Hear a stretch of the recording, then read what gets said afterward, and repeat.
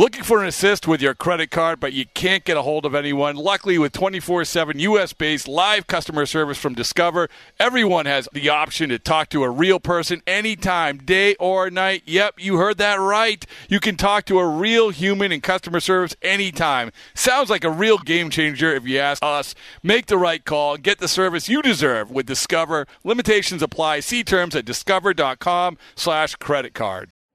In celebration of opening day, we've got a special episode of the Moth Podcast for you. The theme is baseball and the surprising ways it connects people.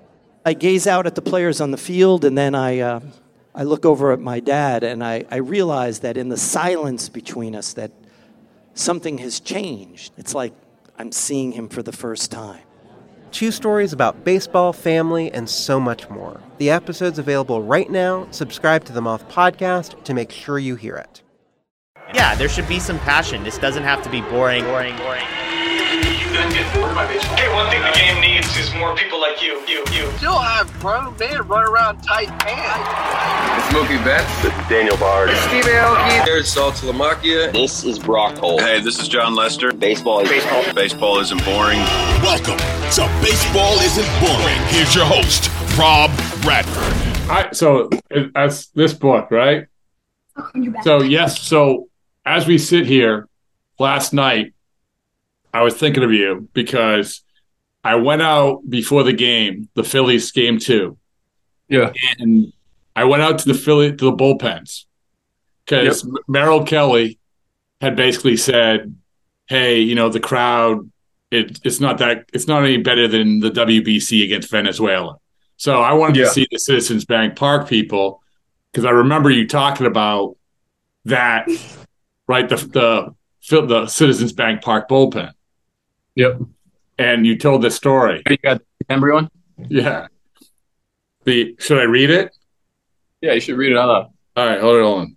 Because this is my contribution to the audiobook. I remember one time in this is like, wow, this is so well written already. I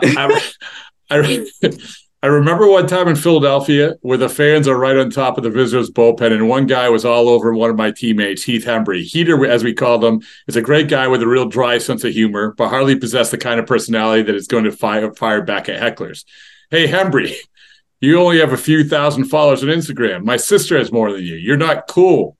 This guy was just relentless on Heater with that kind of stuff. Well, I look up and see the guy was wearing these really baggy basketball shorts, and anyone down below could see right up into him. One look at his wardrobe, and I knew exactly what I was going to do if he kept badgering Heath. Sure enough, Heater walks out to stretch, and here comes that guy again. Hey, Hembry, you're so skinny fat, your body looks like mashed potatoes. I immediately pop out and yell up with an entire collection of fans hovering, shut the fuck up. You're body shaming my friend. Guess what? We can all see up your shorts right now, and everyone you can see you have a real problem down below. You could not only hear the collective gasp in the stands, but it was impossible not to notice that the girl this guy was with bursting out in laughter. Everyone in the bullpen started losing it, with mild-mannered Hembry even mustering up, this is my favorite part, yes, small wiener toward the heckler. Whose reaction was just as classic as the insult itself, literally running away in shame. Last paragraph. Sometimes fans have to be reminded that we do have the ability to listen and speak, even while wearing a big league uniform. One thing I've come to realize is those wake-up calls come in all different forms and level of intensity. Very well said, very well written, and also I was thinking of that. Yeah, I was thinking of that because I went out there and they were waiting for Merrill Kelly, right? And I had never been out there, so I didn't really have a sense of, and like, because they're right on top. Right on, because the visitors' bullpen is on top. That's the one closest to the fans. Correct. So it is, and so they're all over Mike Fetters, the bullpen coach, Brent Strom, the pitching coach, Kelly, the catcher, everybody. Yeah. And it must be. What are you doing? Hey. What are you doing, Joseph? Stay in the house. Keep it down. Oh, you're doing a podcast? Hey. You're not that interesting. Put that on. Mommy. Is that Ashley? Just got home. I'm going to ask her when it was. I want to know when was the moment that that you said I'm retiring? I tell her all the time. Hey, we haven't talked about it yet, Bradwell. What? We can talk about it now.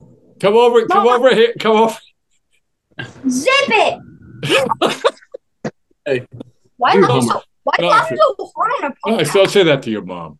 Anyway, be nice. Yeah. So you were looking at the warm up. So I can't to have people in this box of people to hurl. You're in like this cage, and people are. I don't know. Obviously, this is next level because it's playoffs. But is not. How do you? Like, I know that you fired back that time, but like, holy crap!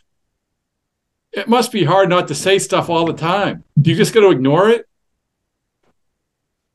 Yeah, for the most part, you ignore it. I say stuff all the time, or I'm surprised I haven't been caught on camera. There's been numerous times where I'm warming up, and I'm warming up the catches this way, right? And say the fans are behind me. So I'll be warming up, and people just keep chirping me, and I'll get the ball back, and then I'll go like this. I'll come set, and there's been numerous times where I've just silently just flip the bird and then throw my pitch. Boom. Flip the bird, throw my pitch. Boom.